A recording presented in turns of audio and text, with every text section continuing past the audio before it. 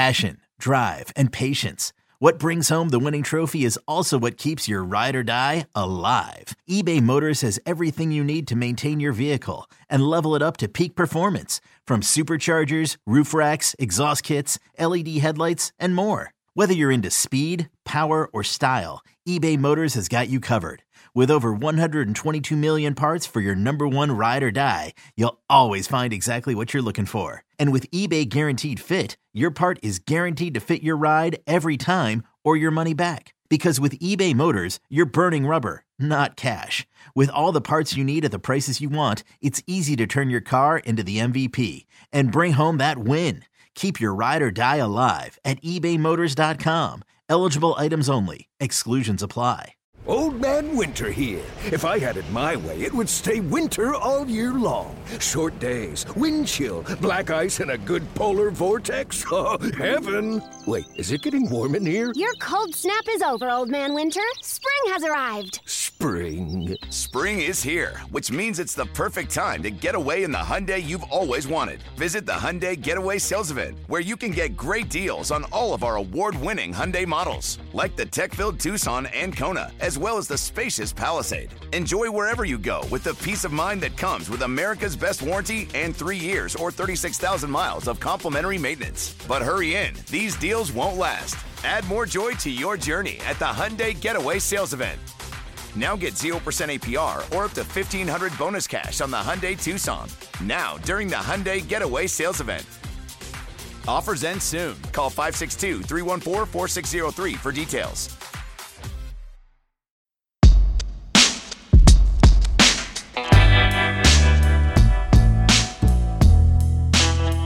Welcome in to the Husker247 Podcast. I'm Mike Schaefer, joined by Brian Christopherson here on Tuesday.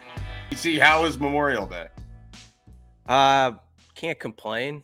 There was a family grill out, and I wrote a couple Husker items, and so an easy breezy day. It's been an easy breezy month, but June should be interesting.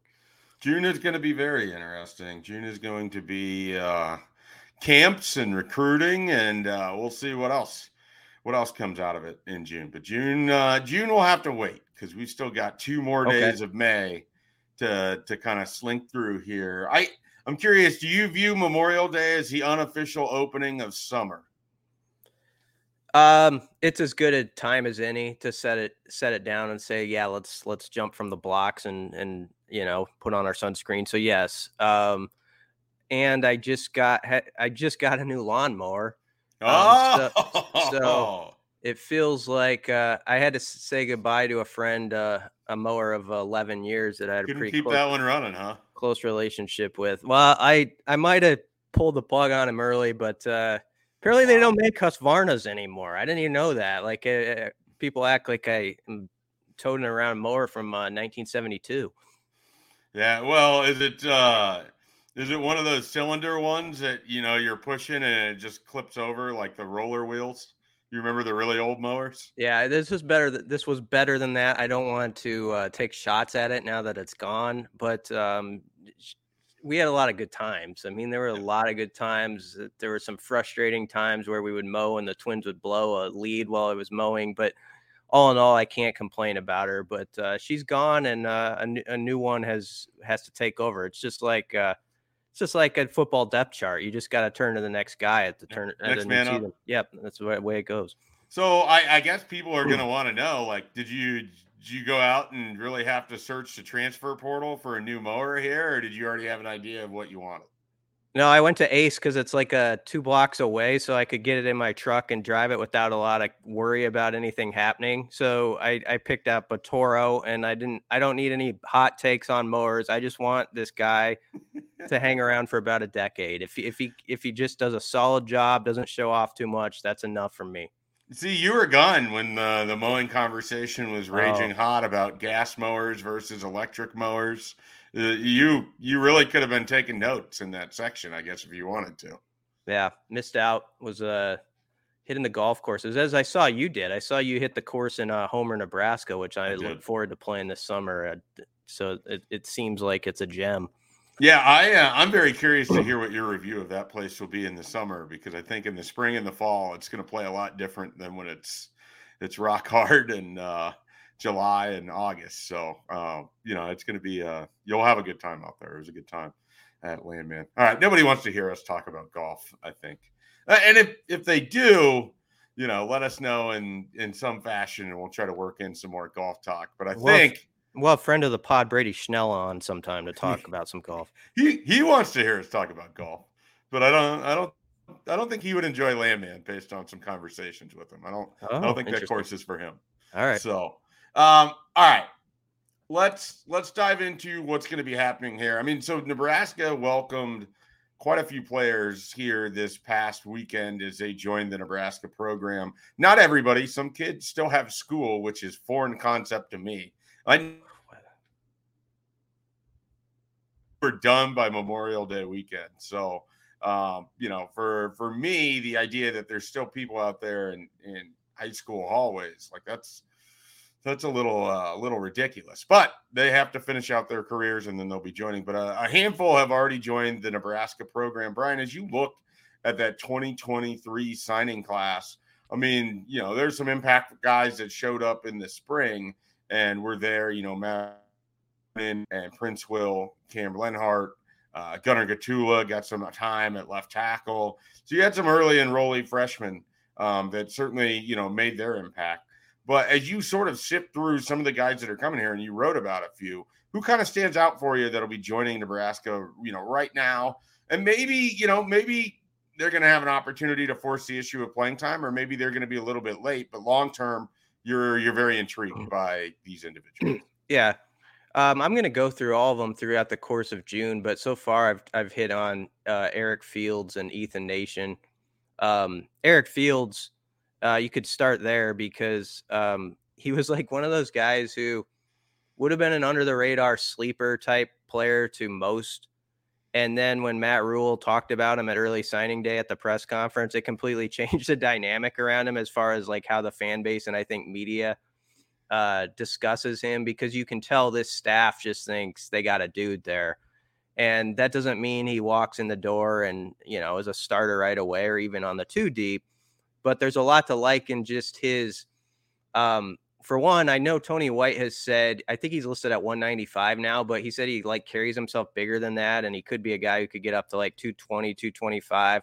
I kind of dig the fact that he's his genes, he's got the dad who is like a Golden Gloves guy. I love that sort of stuff. And then just, I know he's got to do it at higher levels, and maybe he was in a high school district that was a little under the radar. But when a guy piles up 180 tackles and you watch his tape and it's just like he's all over the field, you're a little my Terrell Farley senses go off, and I'm not saying he's going to be that. Oh boy. Yeah, he's going to be that guy. I'm not saying that, but you get that thought of a player okay, I love the way this guy just goes sideline to sideline and stuff like that. And I remember I think he gave you the quote when he committed, how he's tired of pit pat football or something like that. Brunts. Yeah, Brunts, yeah. And that quote has stuck with me, and I just I like this dude. So I'm really interested in what he does. But there's all sorts of guys. I think with the receivers, I mean, there's 6 guys coming in, and I could see 3 or 4 of them playing. They need some guys to step up, whether it's a niche role or something greater. I always go back to Jaden Doss, and I think sometimes he gets lost in the sauce because he was a commitment long ago. But when you talk about a positionless offense, which Satterfield speaks on some, and guys who can do a little bit of everything, Doss certainly has that in his arsenal. So he's interesting to me. Riley Van Poppel, obviously, you could talk more on him, but I think when you hear a coaching staff talk about playing in waves on the defensive line, and we've seen some young players, as you mentioned, have good springs, there's no reason Van Poppel couldn't make an impression in the summer and fall and contend for at least some snaps. He's certainly planning to. I mean, there's no question there. I mean, he wasn't able to enroll early, but he has put a lot of effort in this spring to give himself the best chance when he's working out this summer. And then, of course, obviously when fall camp starts in August. You mentioned wide receivers. I talked with Robert Jones, head coach at Bay City, where Bryce Turner comes from. And Nebraska official visitor next weekend, Carlone Jones, will be visiting as well. And Bryce Turner, down there, like, they feel like the best is yet to come for Bryce Turner. Mm-hmm. Like, he's just scratching the surface. But as Robert Jones said it, and the thing that Nebraska just was enamored with, he's all these things that you can't really develop. Like, he's already fast. He's already 6'2", and Robert Jones was adamant that he is absolutely 6'2". And because of these things, look, he didn't have like a monster high school career. He was a good player for Bay City, and they went from winless before Jones got there to they made the playoffs for the first time in a long time last year. And Carlone Jones and Bryce Turner are big parts of that. But he just thinks this is a guy that is going to kind of like hang out around the surface and then just explode one day. And we've seen that with different people for Matt Rule in the past. I mean, I've used this example, and it's tough because he's obviously now playing for the Patriots in the NFL. And I don't want to say like that's where Bryce Turner or, whether it's Bryce Turner or any of those guys, but they got a lot out of Tyquan Thornton his freshman year at Baylor. And it wasn't like he was putting up 8 catch games or anything, but I think he had 20 catches for like a nice 16, 17-yard average, was a big play threat, a couple catches a game, could push the ball down the field to him. You catch the defense sleeping a little bit. Like, I think that's the kind of impact, if you're looking for these freshman wide receivers, I think someone can emerge in that way, whether it's Malachi Coleman because he's physically gifted, whether it's Bryce Turner because he's fast and he's also a little bit tall at 6'2", and you can make him a vertical threat. I think someone is going to emerge out of that wide receiver group. And I wouldn't write off Bryce Turner. I mean, he has been a little banged up this spring, and so he's going to try to get healthy. But that wide receiver group, I mean, whether it's Jaden Doss, Malachi Coleman, Bryce Turner, Jeremiah Charles is another one. I mean, they've got some guys there that are maybe going to be a little bit unsung early, but could pop just because of their athleticism. And I think that's going to make the wide receiver group, which is already fascinating, certainly one we're going to be paying close attention to in August. Yeah. I think this pod, this would be the type of thing we would talk about in previous summers about this time of year to fill a space, but it's sort of like almost wasting your oxygen because there's like maybe 3 or 4 guys who will get out there a little bit. And it does feel different to me this year. And it's why it's going to be such a fascinating fall camp is we've already seen in the spring, we don't know how much they're going to play, of course, but guys who we didn't think were even on the radar over the span of 15 practices suddenly became like, oh, he could play 20 snaps, like a Brody Tagaloa type guy on the D line and stuff. And so you can apply that same thing now to these incoming freshmen, I think, where there's going to be someone we're not even talking about, who's going to pop, whether it's like a Ramir Stewart or somebody like that, or, Dylan Rogers. Nobody talks about Dylan Rogers or the linebacker, like somebody like that. He's just going to show up. You're going to hear about him on like August 17th on a practice and realize like, oh, he's in the mix, and that's why it's going to be fun. And then obviously you've got like high profile guys like Tristan Alvana, who people just sort of expect is going to show up and be lining them up at kicker. Yeah, no pressure there. But I think he kind of brings that on. Do you have a sleeper? I'll throw out one sleeper while you think about it, because I think he is to people. And I don't even know if I'm going to say his name right. I spell him. I don't say him a lot. But Jason Machacek. Was that close? Bruntz has coached me to say Jason Machachok. Oh, I was kind of around the neighborhood. Yeah, you're in the neighborhood. Yeah, I was previously saying Jason Maciajak, so I was not in the neighborhood. I was like 4 towns over. So you were at least in the right town. Well, Jason M, as he would be like described as like on the episode of The Bachelorette, if there were like 3 Jasons. Jason M, I think he's going to play D-line from what he kind of told us near the end to start. He could be either or, sort of in that Mason Goldman category. He intrigues me just from the fact that he can lift a house. Like he was doing like his bench work, and I mean he's putting up numbers that are like would impress at the combine as a high school senior. So I'm just curious like how he fits in, if it'll take some time, to show the other parts of his game. But he's a guy like I think of as a sleeper. All right. So I've got one for you too, and it might be right there on that defensive line as well.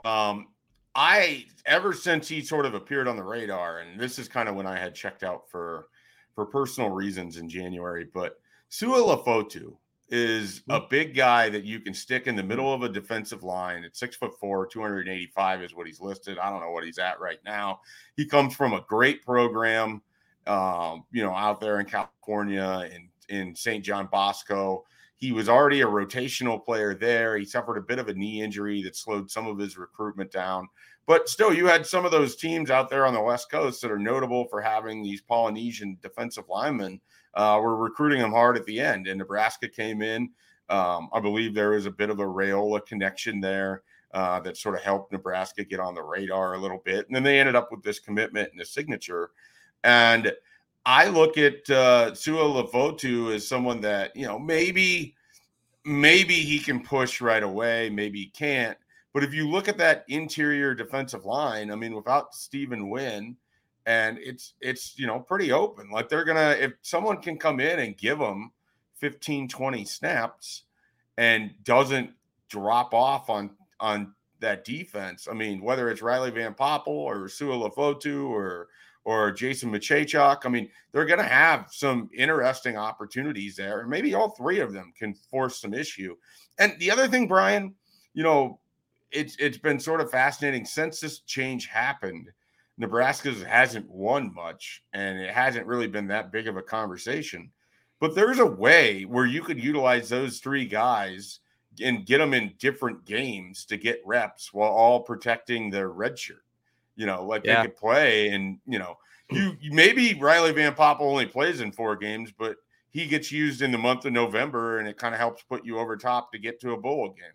And Sua Lefotu helps in October, and Jason, Machachok helps in September. I mean, I don't know that that's how that it's going to be, but when you're talking about as many people as they brought in, and if they're trying to protect red shirts while also getting some game experience, this staff might be in a better position to do that than the previous one, which felt like it was constantly having to sacrifice the future for what's right in front of its face. I don't know if that's going to be the mentality for Matt Rule in this first year. And so you might see some different usage for some of these true freshmen without pushing them over that 4-game mark if they show they're able to play. That's a big thing. They're not going to throw people out there that can't play. The story of this class to me will be if 2 years from now, we're talking about, the O-line and D-line guys coming in, they're very interesting. They're very interesting, and there's a lot of them. And the question is, if in 2 years we're talking about I don't know what the hit rate has to be, but a little bit above 50% at least, or 60% hit rate, where you feel like, man, you got some guys out of there. I mean, you just think about the O-line where you're talking Sam Sledge, Brock Knutson, Gunnar Gatula, who's already here, Mason Goldman. And then you think about Cam Lenhart on the defense, and Princewell already making waves, and Jason and Riley Van Poppel, Vincent Carroll Jackson. There's 10 to 12 names between the O-line and D-line trenches where every one of those guys in a podcast like this right now you could bring up and talk yourself into. And it's just a matter of, can Nebraska actually at the same time on both sides there develop these guys where in a couple of years we're like, okay, more than several are starting, or they're right in that hunt, and you just feel like Nebraska's trenches are in a different place than they've been in a while. And to me, they're obviously the receiver room. We know about the problems of maintaining guys there, and that's got to be a storyline too. But I would start with those O-line and D-line guys and just say, it's got to happen now. It's got to start. It doesn't matter if they play 6 games this year, some of them, but if in 2 or 3 years, we're like, yeah, that was a great class as far as just rebuilding what it's supposed to look like in what I view as the most important position groups on your team in this conference, that'll be the story. Yeah. You talk about looking 2 years into the future. I mean, 2 guys that I feel pretty strongly about on opposite sides there. I feel great about Riley Van Poppel. I think Nebraska is certainly going to get production from him. I just really believe in in his ability and his mental attitude, and he gives me a lot of Garrett Nelson vibes in a different way, less red ass man on fire, but still that just like burning desire to go prove that he's everything that the people around him think he can be as a football player, and the amount of work that he's already putting in the offseason. And then the other guy that, you mentioned his name first when talking about the offensive lineman. I feel like the safest bet in the entire 2023 class to be a multi-year starter is Sam Sledge. Like, I just think the path is already drawn for him to be the center after Ben Scott leaves in 2 years, and for him to take over in 2025 as Nebraska. Like, it's just like this, vision that I have in my head. I don't know that I didn't do an Aaron Rodgers, quest of darkness to get this vision. I didn't take any peyote to get this vision. But when I look ahead into 2 years and I look at this recruiting class or the signee class, I feel very comfortable in saying I expect Sam Sledge is going to be the center in 2025. And I think he's going to be good. I really do. Mm-hmm. There's something about him that I just fully believe in. And it's not like I went and watched a dozen Creighton prep games. I'm not, I can't sit here and break down his tape. But he's just a very good, very confident player. And really, Brian, it's what everyone else says about him that just gets you excited. Like, every coach in the Metro talks about how he's the best offensive lineman and how he was, the key cog in a great Creighton prep offensive line and all of these things. It's just, I'm all the way bought in. Like, there's no room for me to buy in more on Sam Sledge. Like, I'm already there. Sounds like it. You can see into the future. It was making me think of like Conan O'Brien, how you could see in the future in the year 2000. Do you remember that bit where he used to do in the year 2000? Nope, I don't. Oh, okay, never mind. I've got to admit here that I've never been the biggest Conan O'Brien guy. Oh, all right. Outside of when Norm Macdonald was on, those were like must-watch clips on YouTube. Like, I think I've watched every appearance Norm's ever made. Real quickly, he had a bit where he would, like in the 90s, him and Andy Richter would look into what make jokes about would be in the year 2000. But the funny part was they kept the bit going. It was like 2007, and they were still saying the year 2000. Yeah. But anyway, it doesn't work as well since you can't play off it with me. I'm sorry. Yeah, I agree with what you're saying about Sam Sledge, though. He's legacy guy.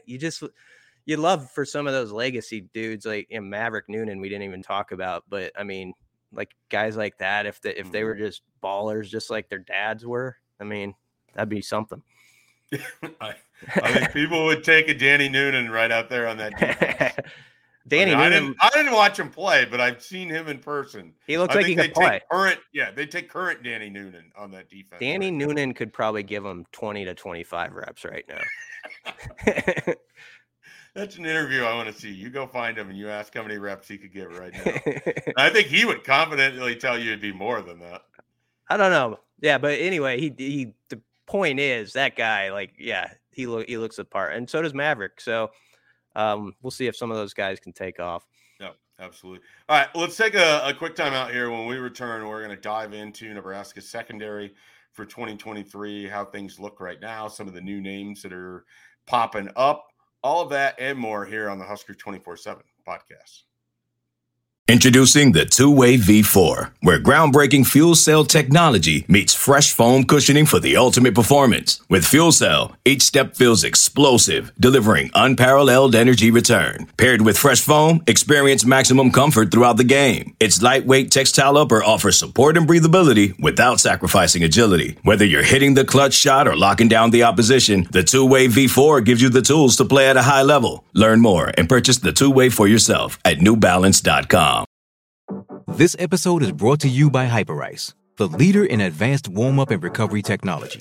They have tons of innovative products, like Venom-heated wearables to help soothe sore back muscles, Normatec compression boots to speed up recovery and increase circulation, and Hypervolt massage guns to improve mobility. Loved by athletes like Naomi Osaka and Erling Haaland. Try them yourself. Get 10% off your order with the code MOVE at hyperice.com. Secondary talk. All right. Evan Cooper's first year with this group. He inherited a pretty good room. I mean, I feel like he came into a situation that was better than some of his contemporaries on Nebraska's staff. And some of that is I'm really high on Quentin Newsome. I still need to put together my most indispensable list, but I assure you Quentin Newsome is going to be quite high on that for me. So after the podcast, Brian, I will get that done and get that over to you. But Quentin Newsome, and then, a bunch of guys that got experience that had, some growing pains, but had the opportunity to play for a lot of reps and everything. And we don't know the status of exactly when Marquise Buford's going to be back, but we know that's someone they like a lot. Miles Farmer is a guy that's going to be involved to some level. And then they went out in the transfer portal and they brought in some other defensive backs that are going to help keep this thing interesting. Brian, when you assess the secondary, once you get past Quentin Newsome, where's your attention go as you kind of look at this next wave of defensive backs for Nebraska? Well, Malcolm Hartzog, because everybody loves Malcolm Hartzog after they see him a bit. Last year's staff, it took him a bit, but that's expected sometimes with a young player, especially a guy who, when you look at him, you're like, really, this guy? Because he's kind of undersized and all that. But the thing I think we've talked about on this pod before with Hartzog was he was just always there in position to make a play. And I know he lost a couple jump balls. So that'll be the question mark you got to answer a little bit more as you go forward with his size. But he's got the leaping ability and just the coverage skills that, he's a guy who's just not going to have a lot of bust. And he's going to be there with the opportunity to get the ball. And he had a bunch of picks last year for a first-year guy, too, in key moments. So he jumps out at me. I think Omar Brown has second life with this staff. It felt like in the spring he was out there with the first unit in the spring game. We loved him last offseason as a portal addition from Northern Iowa. I think injuries sort of derailed him a bit maybe in the offseason, and then he just didn't play a ton of snaps.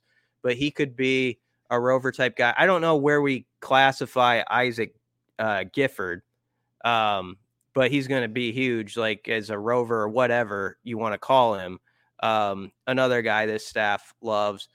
There are some interesting position battles, though. Like Miles Farmer's going to have to, there's some veterans who are going to have to fight. Like Nick Henrich, the linebacker, is going to have to fight, back, because there's some guys that are in position. And Miles Farmer at safety was actually with the second team in the spring game, if people noticed. Corey Collier, who we didn't hear a lot about in the spring, just wasn't asked about. And then he did an interview the last couple of days before the scrimmage, and he was out there at the top unit. So I think you got to put him on the radar. And then I'll throw out a wild card and turn it to you. Like a Deshaun Singleton is somebody I still wonder about if he can get in the mix, and I do think a true freshman could pop up. I don't know which one it's going to be, whether it's Dwight Boodle, who seemed to have a good spring after he got out there, or Ethan Nation, who I wrote about, somebody like that just jumps in, and maybe he's not a starter, but he's on the 2 deep, and he's going to be in the mix. Because I do think Schaefer, I love Newsome and Hartzog if Hartzog's going to play corner, but after that, I think the door's open for guys to claim a spot on that depth chart. I mean, Tommy Hill, can he be a factor? Guys like that you wonder about.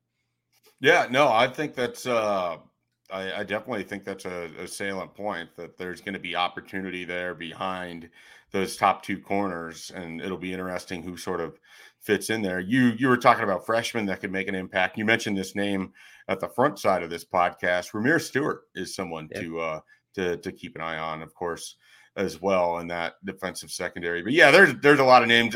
So many names that I couldn't even come up with Malcolm Hartzog when we were talking initially, and that's someone I obviously like a lot moving forward. And so this secondary group is really deep, and as you said, there's going to be some fights. I mean, Deshaun Singleton had a really interesting spring. I think he had sort of he would say that it was a learning year, that first year here at Nebraska. I don't think it quite went how he wanted to, but he really felt strongly that he came to the place he needed to be. He connected quickly with Evan Cooper. I think he feels pretty good there. And there was a reason that Travis Fisher really liked him out of junior college. And I think there's a reason that he's working well with the staff. And so that's a guy who might force his way into some kind of rotation just because he's he's got a little bit of playing experience. He can move, and I think he's someone that can be pretty helpful on that back end. So I'm glad you mentioned Deshaun Singleton, because that's someone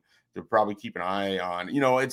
It's funny because we spend so much time, Brian, talking about the newcomers that you sort of forget guys like Deshaun Singleton, Tommy Hill, Javier Morton, other ones like Omar Brown. Like, they didn't have a good 2022, but it doesn't mean that they're just bust for 2023. Like, 1-2 of those guys could end up playing, pivotal parts for this season. And that's part of the whole process of going and accumulating talent, is that maybe it doesn't happen right away, but not everyone's development is the same. Not everyone's ability to go out there and impress is the same. Some people take a little bit longer time, but you could end up with a better overall player. And so I am not writing off any of those guys in this moment, because I am curious to see what they could look like with a different staff and a different scheme, and within a year of Power 5 football under their belt too. So other than Tommy Hill, for a lot of those guys, they were making adjustments to playing in the Big Ten for the first time. Like, what do they look like now that they've gone through a year of this? You know what? I go back to a quote Tony White had in the spring that I think is going to be key in deciding who's who matters and who doesn't in this defense and in the secondary. And he was talking about how sometimes in a play from point A to point B, it doesn't go exactly how you want. Like there's an example early in the spring, Omar Brown made a misstep or something early on in the play, but he improvised and had the instincts to know through his football background what was going to happen. And he ended up with an interception from point B to point C of that play. And I'm not going to explain it like Tony White can explain his defense. It's going to be fun seeing like what it's all about, but it has caused a lot of turnovers when it was at Syracuse. And I think it's going to be an integral part of like who's, who matters, like who has the ability, if the beginning isn't exactly like you think it's going to be, yet you're able to on the fly have that ability with your instincts to cover ground and change that, how that play ends up.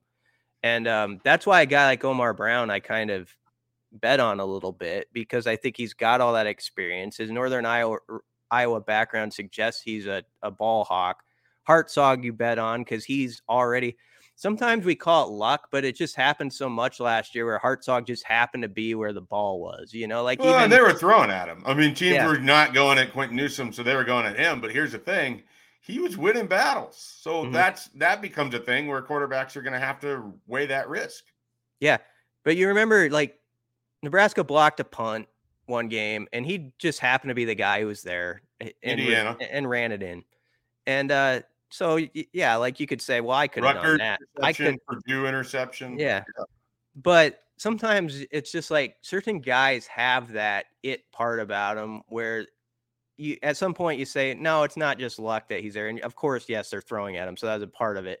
But even on like overthrows and stuff, it would always end up like he was the guy. I think he sealed the Rutgers game until Nebraska almost fumbled the final snap in the victory formation, which was like, just shows how difficult it is around here. Oh, man. But they didn't fumble it, and he had the pick that sort of ended it. So, yeah, I just think it's going to be those guys who, maybe there's a wrong read or something off the bat, but they have an ability to adjust within the play, and that's going to matter a lot in this defense. Yeah. I'm trying to think of different Huskers throughout history that fit that description where you're like, man, he's always Johnny on the spot. Mm-hmm. And most recently, I felt like Nate Gary had this like innate ability to just be in the right moment at the right time for a lot of those, that 2016 season. I feel like he did that a bunch for Pelini in 2014. Like there's something about Nate Gary where he was just always, and you asked Josh Allen, he was definitely in the right spot that day. handed him the ball. Right. Yeah. There was something about him where he just wasn't always maybe where the defense called for him to be, but he was where he needed to be, if that makes sense. Geez, Josh Allen made a freaking throw in that game, though. That was amazing. I still remember he made this throw to the corner of the end zone, and it was like, oh, my goodness. Like, despite his 5 interceptions, I'm sure NFL people like played that back and forth. They're like, this guy's ridiculous. Yeah, it turned out pretty good for both Super Bowl champion Nate Gary and for noted quarterback Josh Allen as well. Who else? You can go deeper than I can. Terrell Farley is one of those guys that always felt like, Johnny on the spot with his 57 punt blocks and touchdowns and interceptions and whatever else it was in like a 2.5 year span. Well, Baron Miles was that guy. Baron was the guy last year, and I don't want to misquote Bill Bush. He said, "I be careful with this," but he said Hartzog has the same sort of traits that sort of Baron has, and maybe a little undersized, but he makes up for it in a lot of ways. Like Josh Bullocks was a guy, I think, in the 2003 Pelini defense that just had a ton of interceptions, and DeMario Williams was a playmaker closer to the ball like that. So Nebraska's just got to find a lot of guys who do their jobs well, but then they need those like 2 or 3 guys, I think, this year to emerge who they're just like, oh man, erasers. He got another one. Like, like where you don't just have one guy like that, but you have a few of them. And it's just like, okay, there's a chase on here to see who can have the most picks. We need something like that, I think, to happen on that side of the ball to start changing the direction of Husker football too. So I have this memory of one of the Bullocks brothers, and I want to say it was Daniel, like just ripped a ball straight out of some guy's hands. I think it was like the Wake Forest game or whatever. And do you remember this at all? Yeah. Sometimes I feel like I have these memories that I think I maybe create in my own brain, but I have a very strong memory of, I don't feel like I'd ever really seen that before. He just came in and just ripped it right out of the offensive guy's hands and starts running in the other direction. It was incredible. Yeah, I know the player you're talking about. I think it was Daniel Bullocks. And a guy we'd be remiss to not say in this conversation, one of my favorites was Dijon Gomes. Gomes just had such a knack for I remember an 2009 game in Lawrence, Kansas. Nebraska probably doesn't win that game. Gomes had crap that day. Yeah. They pulled it out in part because they got a big penalty break at late in the fourth quarter after falling behind. But also Gomes ripped the ball out inside the 5-yard line and has also my favorite Husker takeaway of all time in the Big 12 championship game against Texas when the defense was so dominant and Texas is trying to salt it away late. And Gomes just rips the ball away from the guy for a pick and holds it up with one hand. Like, here it is. And it was just such a badass play. So return of that in some form from somebody, please. That would be fun. Yeah, BC wants more badassery here on Nebraska's defense. Can Tony White deliver the badasses? That's what we want to know on this Husker 24/7 podcast. All right, we don't have brunch with us today, but Nebraska baseball season ended in the Big Ten tournament. They went out in the, I don't even know what you would call it, the semifinals, I guess. Yeah. To a Maryland squad that ended up winning the Big Ten. Nebraska in both games took Maryland to the wire. Played really well. Got an incredible performance the day after a crushing loss from Will Walsh. One of just a tremendous pitching performance. Brian, do you have any thoughts on this baseball season? I know you followed it at least a little bit. Yeah. I follow it. I think like a lot of people around the program or the state do, where it's sort of like you have a summary knowledge of the team and they kind of have to earn it, where you're really where each guy and specific guys' role and stuff, like the team a few years ago did. And honestly, this isn't anything that's a revelation, but they've got to find some pitching depth. I felt like even though the games didn't count in the Big Ten standings, those losses that they would have midweek to your UNOs and your Craytons, I think it hurts your momentum, especially in this state where those games sort of matter to people and you lose to the Jays and people are kind of down on you about it.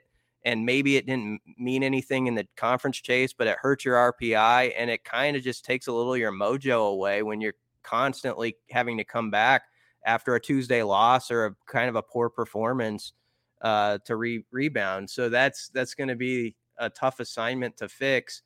They did pitch really well, I thought, for the most part in Omaha.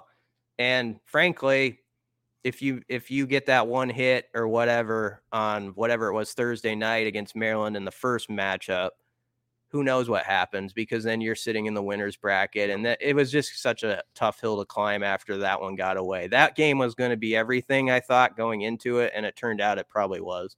Yeah, no, I think you're right on everything you said there. I mean, I think my big takeaway from this team is they had all the talent in the world to be playing in the NCAA tournament this week. They should be in a regional, but they didn't take care of business at home a lot of times against these Summit League teams. And that's something that Will Bolt's going to have to figure out. And they're going to have to do it without a lot of regulars. I mean, you're saying goodbye to Bryce Matthews and Max Anderson. And, you know, whatever your thoughts are on Bryce Matthews' defense, they didn't have another shortstop to put out there. I mean, he had to play that position out of necessity.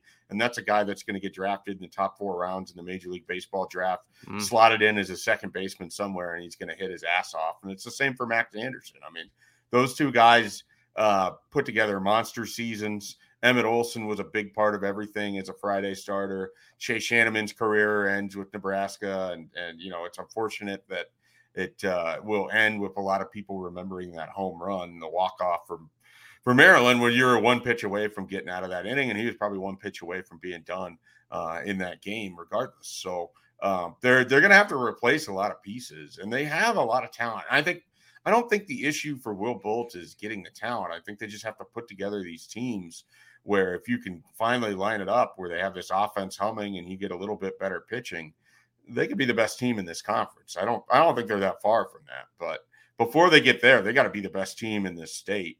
And they got to be the best team in this state on weekdays. And they got to be the best team in the Summit. If they're going to schedule everybody from that damn conference, you got to beat them. And these are all things they know, but it's frustrating because I think they're close, but nobody wants to hear about how close you are when you're losing to South Dakota State on a Wednesday. Like, that doesn't matter. You know, they went out and they beat Ole Miss and Vanderbilt this year. Yeah. They handled themselves pretty well outside of one horrifically bad series against Iowa in a Big Ten that's solid, not great. But Nebraska needs to move from solid to great. And I think they're just in the solid category right now. And that's going to be the cross for Will Bolt to bear as he gets them ready for 2024. But I don't think they're on a program on a backslide by any means. But they got to get some forward momentum. And as you said, and I agree, it starts with a lot of those midweek games. So we'll get Brunson's thoughts on that when we get him back. We'll dive into his thoughts on Daniel Kalen. He visited with him over the weekend, saw him throw, work out a little bit at a camp. So we'll hit up Brunch for those. For BC, I'm Mike Schaefer. We're Husker247. We got plenty of content this week as the calendar marches towards June. Camps are coming. Official visits are coming. Commits are coming. All of that is going to be happening this month. Later this week, we'll get into the official visitors for the first visit weekend. We'll dive into some of those people, their stories, what to expect, who could potentially commit, all that and more when we return for another Husker247 podcast later this week. This is Tony Kornheiser's show. I'm Tony. You expected someone else? So what exactly is the show about? I don't know. It's a sports show nominally. Football's over, but we're finally at a point where things matter in college basketball, and baseball season is on deck. Greatest 3 words in the English language, pitchers and catchers. We have some of the best voices come on and explain what matters or what makes an upset, like Ryan does. 9/8. No, that's not an upset. No, yeah, it is, Bob. And if you're lucky, I might just tell you about my search for discounted sleep pants or my worries about what my dog just ate. Listen on the Odyssey app or wherever you get your podcasts.